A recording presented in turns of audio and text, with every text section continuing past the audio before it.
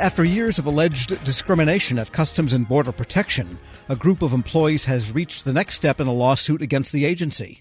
CBP officers and agricultural staff members say they were involuntarily put on temporary light duty after telling their supervisors they were pregnant. The plaintiffs say this violates a law from the 1970s, the Pregnancy Discrimination Act.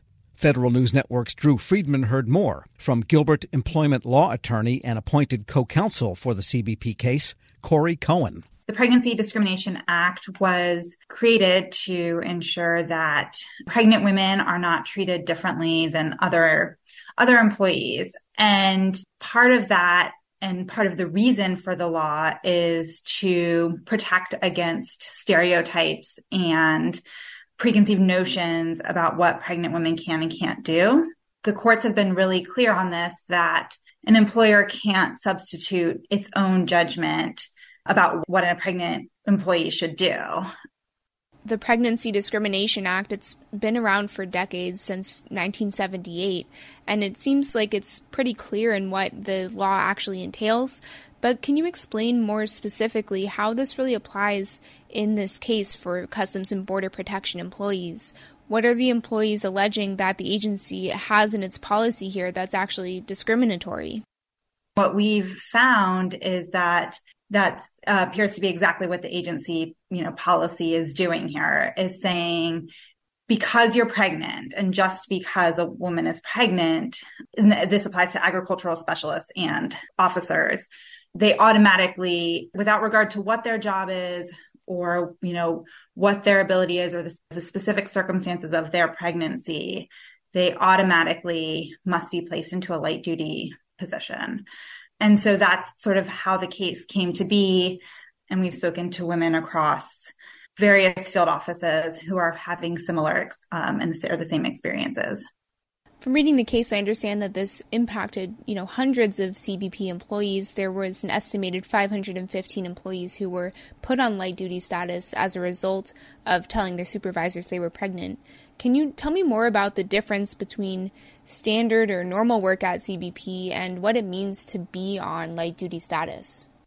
There are a lot of different types of positions that agricultural specialists or officers can work in. A lot of them are very highly skilled. These women have been working for many years to develop specific skill sets to be officers or agricultural specialists, and the positions can look really different. You could be conducting training, you could be doing, more investigatory work. And that's one of the problems here, is that the policy doesn't look at the specific duties that each woman is doing. There's no individualized assessment of what the duties are. So they're being placed into oftentimes new positions that they have no experience with. They're not using these skills that they've developed, and they're not positions that they want to be in or have any experience with. We've heard a lot of women who are going from, very highly skilled positions to going to other types of just positions that they have no experience with. And as you said, one factor of being placed on temporary light duty means that these employees are being put into positions, at least temporarily, for, roles that they don't have any experience with.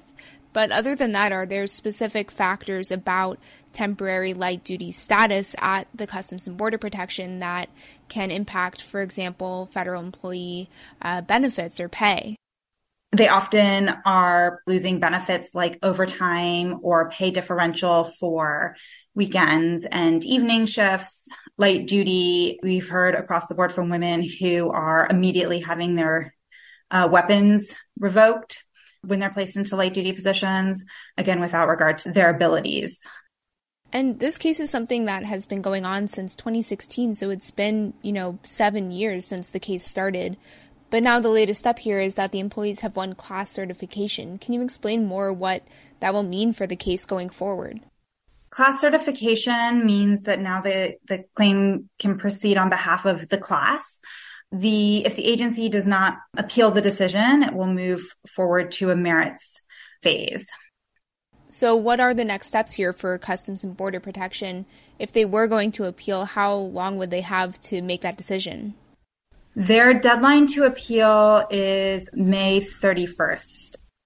And as someone who's not a legal expert, how common is it for this type of case to arise? And is it typical in similar types of discrimination cases for it to take so many years to get to this point?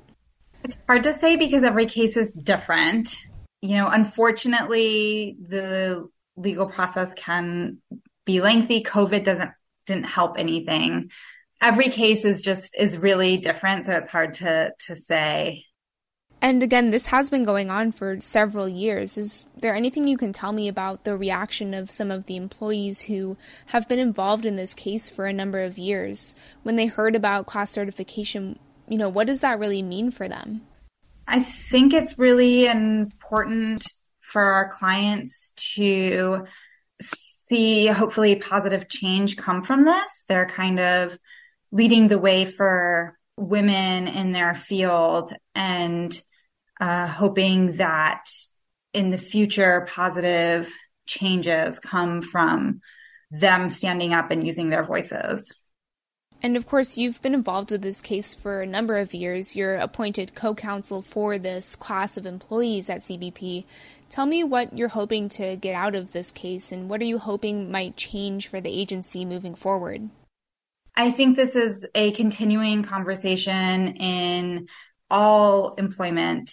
I think pregnancy discrimination and even in just like assessing what are long held, societal beliefs about pregnant women and what they should and shouldn't be doing. I hope that this is just part of the conversation, reevaluating that and moving the culture and policies forward so that pregnant women are not held back or stereotyped or facing bias in the workplace.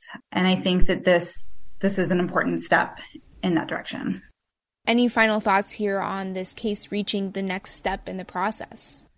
I really want to say that I think it was very brave of our clients to come forward and to raise this because it's certainly not an easy thing to speak out about. And then to have hopefully such a wide impact, I just really commend them. Corey Cohen, partner at Gilbert Employment Law and appointed co-counsel for the Customs and Border Protection class of employees. She's speaking with Federal News Network's Drew Friedman. Check out Drew's story at federalnewsnetwork.com.